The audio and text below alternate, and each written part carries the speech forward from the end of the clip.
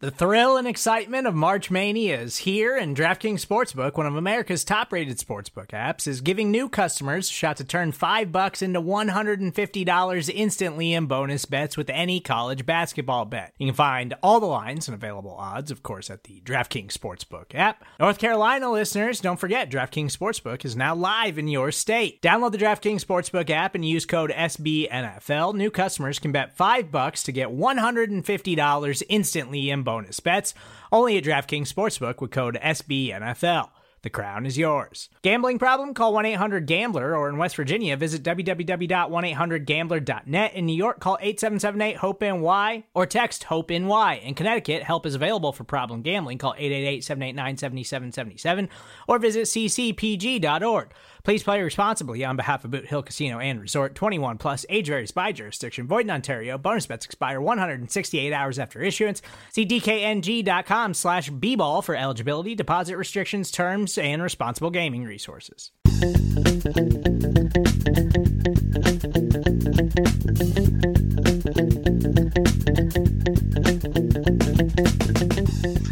Welcome back, Buffalo Bills fans. It's Matt Warren, editor-in-chief at BuffaloRumblings.com. This is Buffalo Rumblings Q&A, where I'll be taking your questions and giving my perspective, my opinion, my answers. As always, you can call and leave a voicemail at 716-508-0405. That's the best way to get in touch with us. We're going to have several pieces of audio in this podcast today with phone calls from you, the listeners. Always encourage that. You can tweet us at Rumblings Q&A. That's with the word "and" spelled out in the middle of it. Instagram, Facebook, lots of ways to get in touch with us. You can email Buffalo Rumblings at sbnation.com to get your questions answered on air. We're going to be doing a special Ask Me Anything episode in June, so you can send in your questions about anything that isn't the Bills for that episode. We're taking those questions now. You can also send in your Bills questions for the rest of the offseason, as we'll be analyzing the Bills every week from here on out. Let's get right to the questions.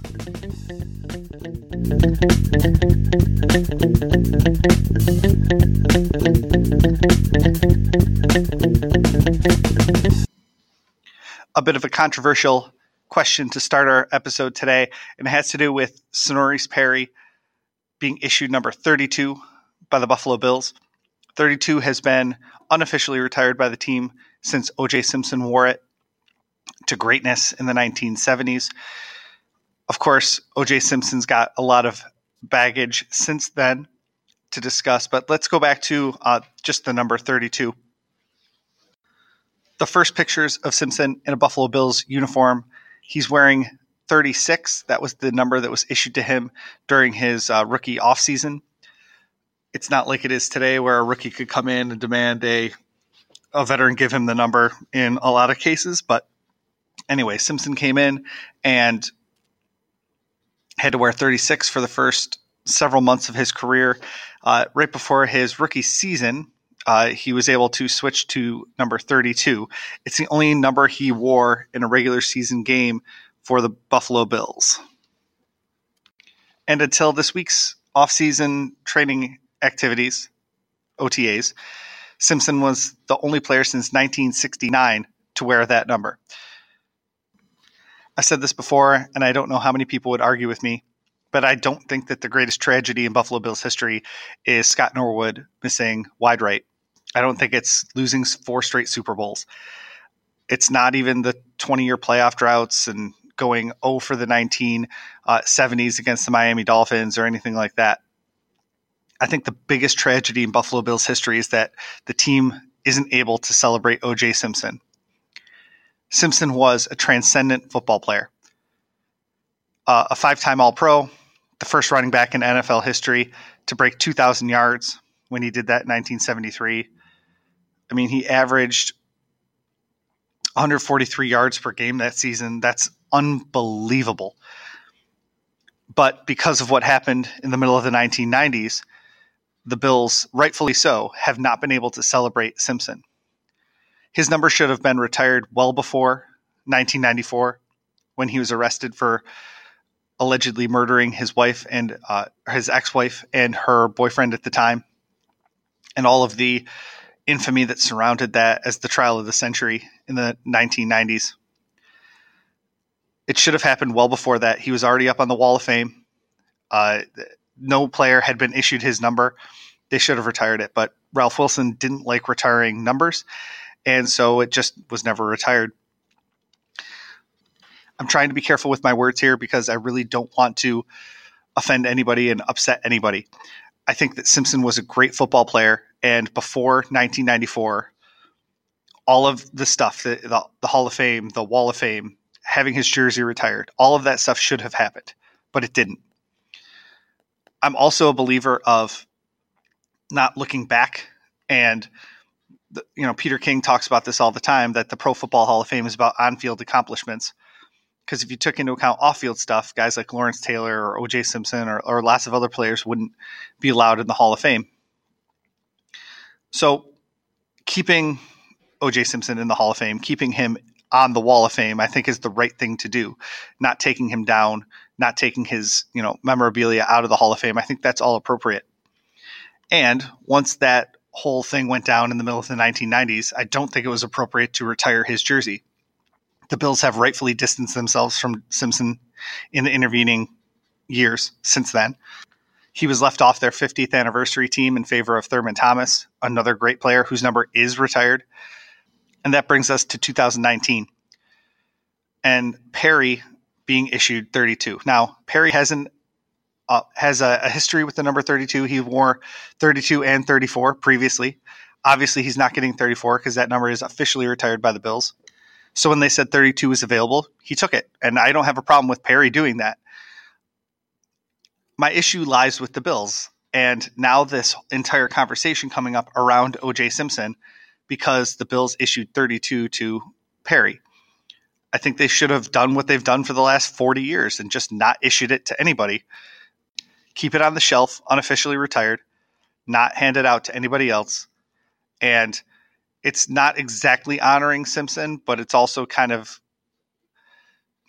treating his accomplishments on the field differently than Simpson, the player. They're not having a big ceremony to retire his number or anything like that, but they're also not putting, that weight and that burden on another running back and not celebrating him in that big kind of way where you would be bringing all of his family back and bringing, his kids and all this stuff to kind of celebrate him while they retire his jersey number.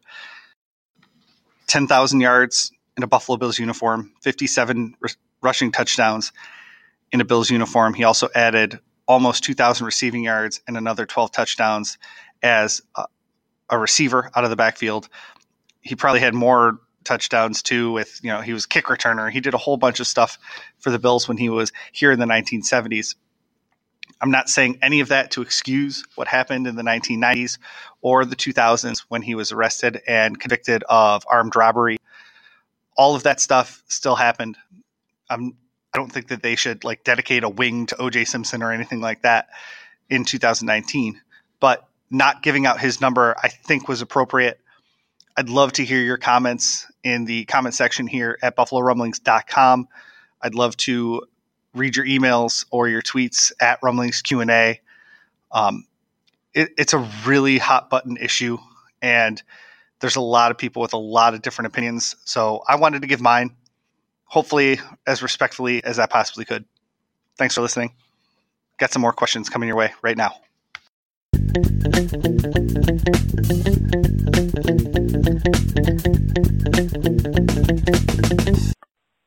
This is Tim from Atlanta. My question is, how much did Brian Daboll hold back in his play calling last year with a rookie QB and limited resources on the line and at receiver?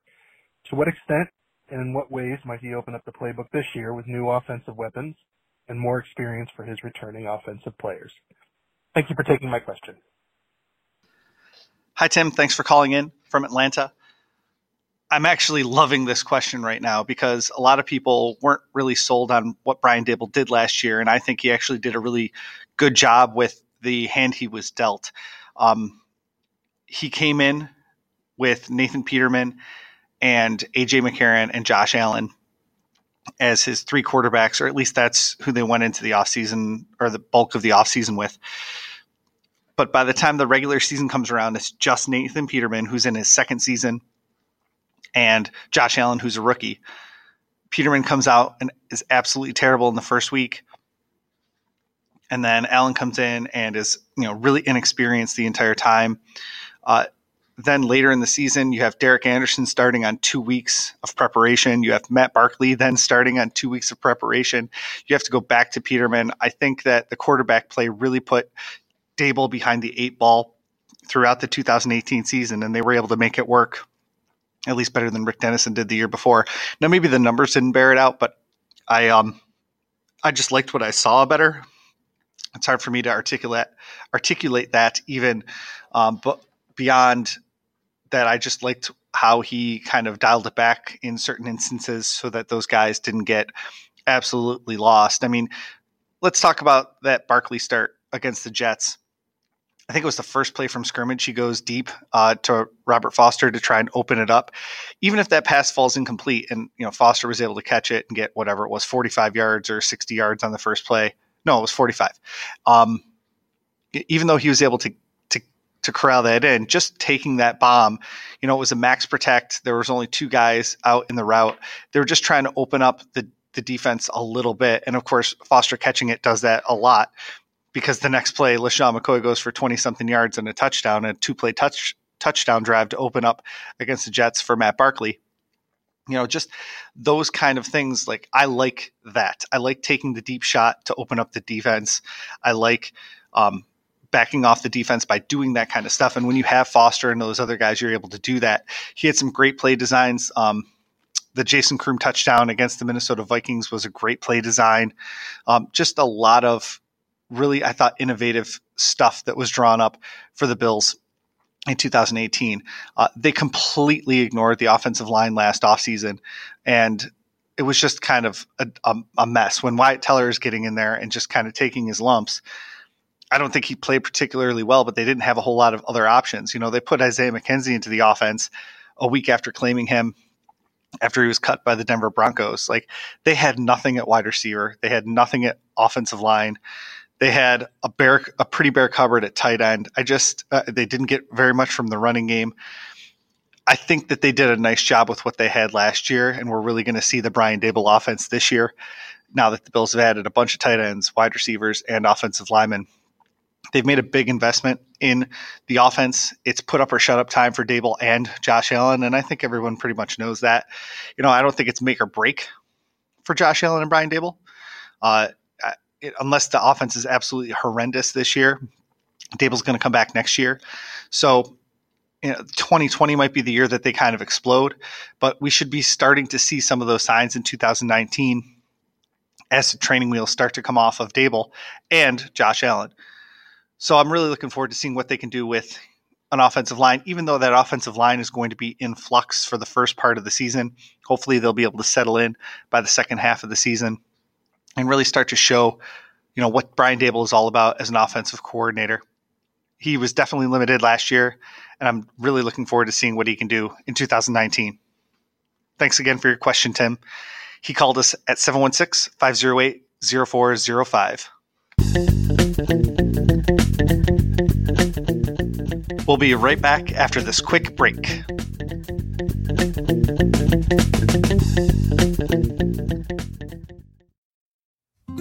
Support for this show comes from Sylvan Learning. As a parent, you want your child to have every opportunity, but giving them the tools they need to tackle every challenge, that takes a team. Now more than ever, educational support tailored exactly to what your child needs can make all the difference. That's why parents have trusted Sylvan Learning for 45 years as the ultimate teammate in their child's educational journey, instilling in them a love for learning and a passion for reaching the next level. And Sylvan's Insight Assessment can identify gaps in learning and areas that could be of concern for your child. It's a 360-degree view into your child's learning that you can't find anywhere else, and helps ensure that your child didn't miss something in school that might put them at a disadvantage in the future. And right now, it's the best price of the year at $29. Go to sylvan29.com to learn more and get your child's assessment for only $29. That's SYLVAN29.com.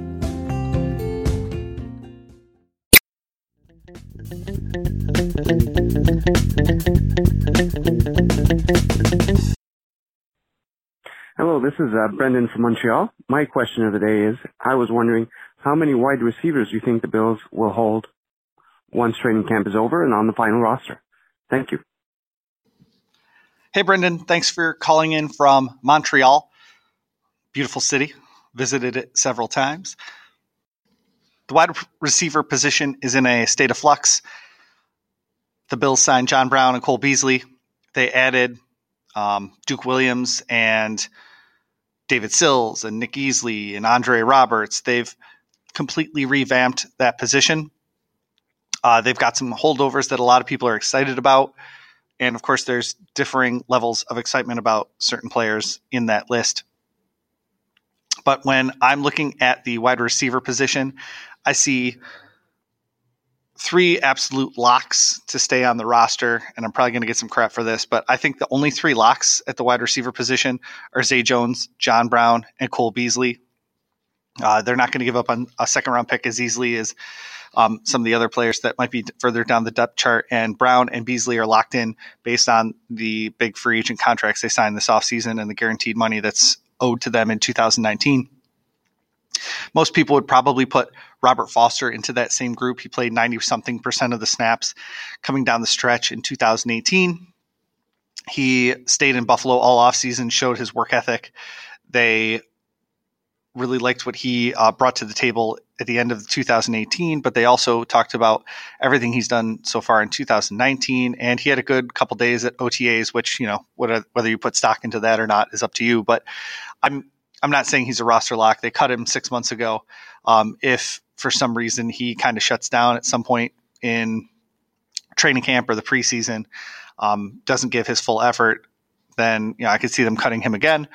The interesting thing about him is he's apparently done this kind of 180 since he was cut for the first time, and he says he's over his entitlement issues and things like that. So, he's probably pretty close to a roster lock, but I'm not going to say he's a roster lock right now. So only those three guys, Zay Jones, John Brown, and Cole Beasley.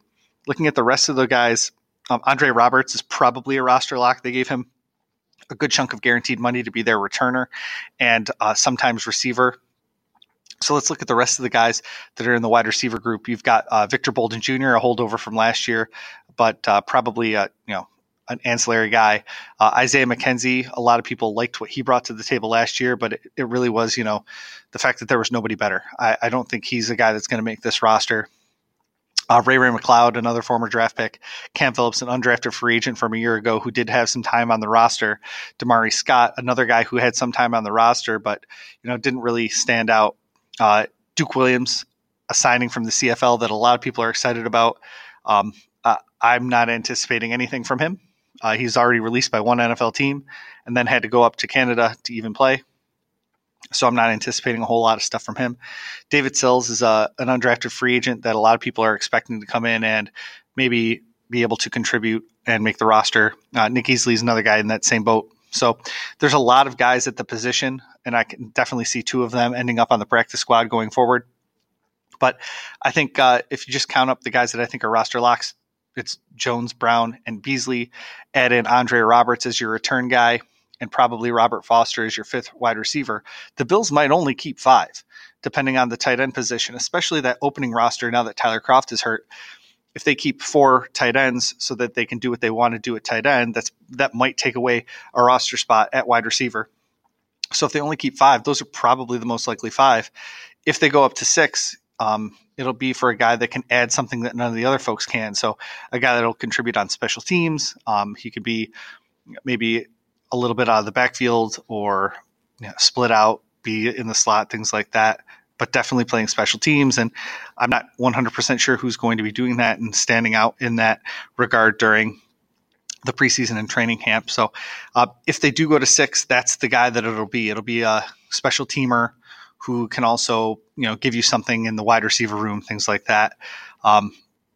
So maybe that's McKenzie, maybe that's Duke Williams. He's certainly big enough to handle that gonna roll. So we'll see how it all kind of shakes out over training camp. But I still think it's 5 or 6. I don't think they're going to go up to 7. And especially with the tight end situation and the injuries there, keeping 5 wide receivers starting to make more and more sense going into the 2019 regular season. Thanks for your question at 716-508-0405.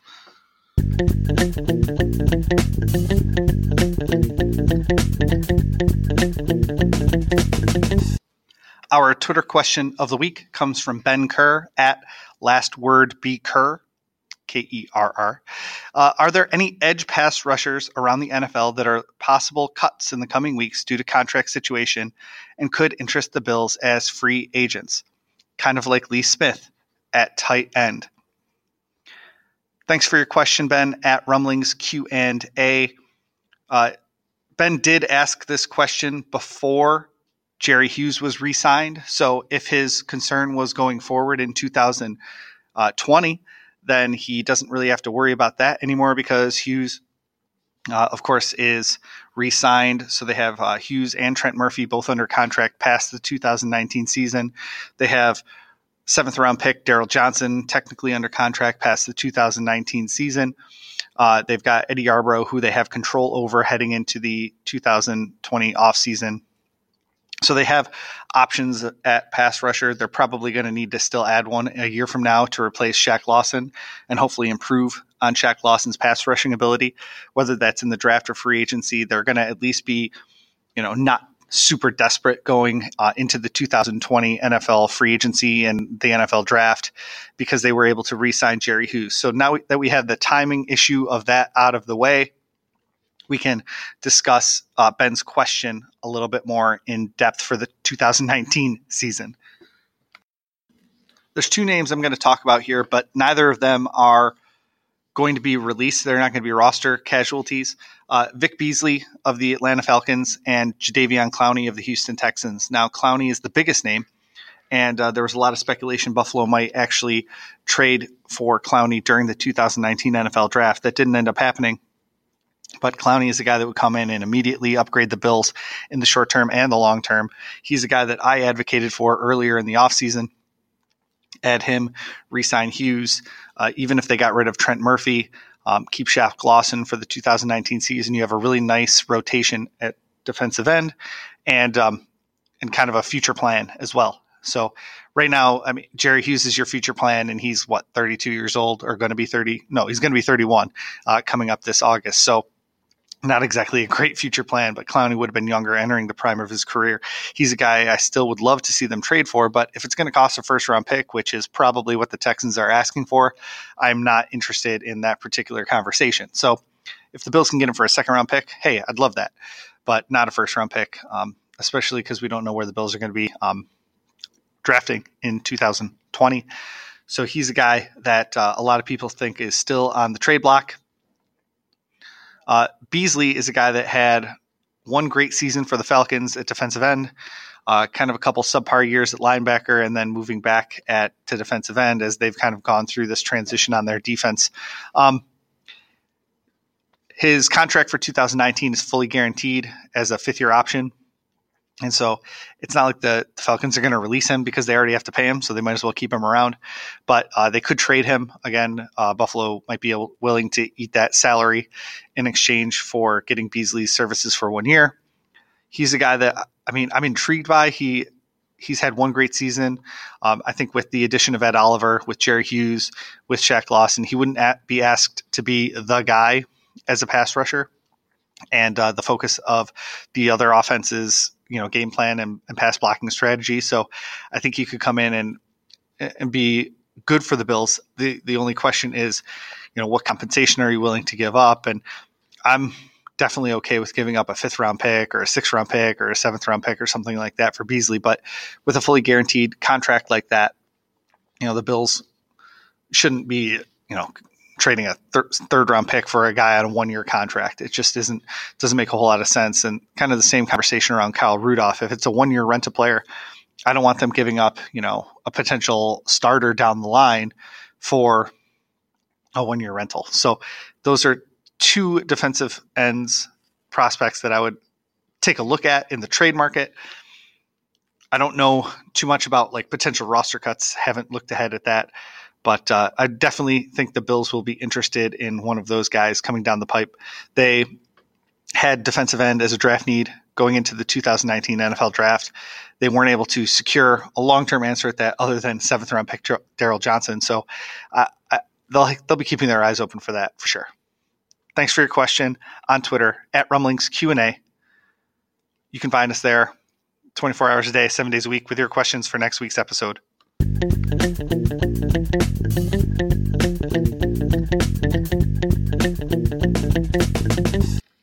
To end our show here, we have a little rant from BJ. I liked what he had to say, but he didn't ask a question, so I'm not going to really talk after it. I just want you to hear what BJ had to say. Hey, what's going on? This is BJ out of Fayetteville, North Carolina. I got a question, but I really want to get what's on my mind out here. You know what I mean?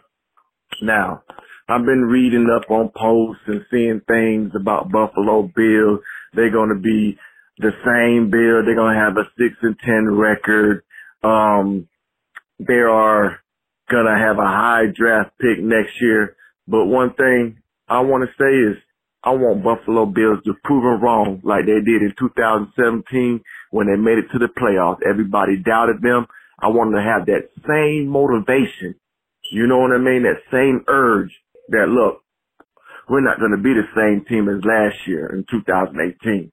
I want the Bills to make it to the playoffs and at least beat the Patriots at least one time this year. I'm tired of getting skunked by them every damn year. You see what I'm saying? But I want Shady to be back to form. Devin Singletary learn from him. You know, Tyler Kroft just came out with a bad broken foot. We got a lot of tight ends. Just they got to elevate their game up. That's all. Elevate their game up. Duke Williams, I want to see big things out of you this year. See big things. You know, take over. You know, our receiving core, we got a group of guys there that I like. You know, Cole Beasley and John Brown. You know, but they got to form some chemistry with Josh Allen. You know, there's a lot of receivers to throw to, and there ain't no I in team. So spread that ball out. But Josh Allen got to make good decisions with the football. You know what I'm saying? Good decisions with the football. And that offensive line, just find the best starters and start their ass. You know what I mean? Start them. You know? Because I feel like if Buffalo if they have a bad year this year, I don't know, there gotta be some more changes. You know what I mean? I respect the process, as they say, but hey, they got to have a good year this year. You know? They got to. You know? I expect big things. And when it comes November, 24th or the 28th, I think Thanksgiving, one of the two, hey, I want them to show their ass on the Cowboys because I can't stand them. But, hey, thank you, and go Bills. I don't know how much I'm counting on Duke Williams, but I do think that the Bills are going to do better than 6-10 this year. So let's just leave it at that with BJ's little rant. Thanks for calling in, BJ, at 716-508-0405.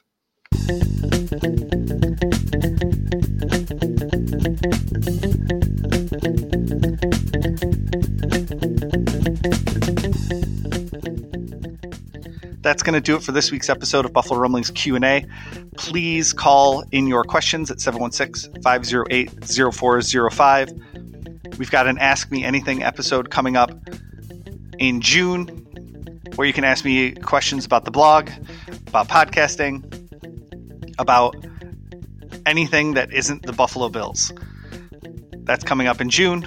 And of course, we always have our regular shows where you can ask about the Buffalo Bills and everything surrounding them.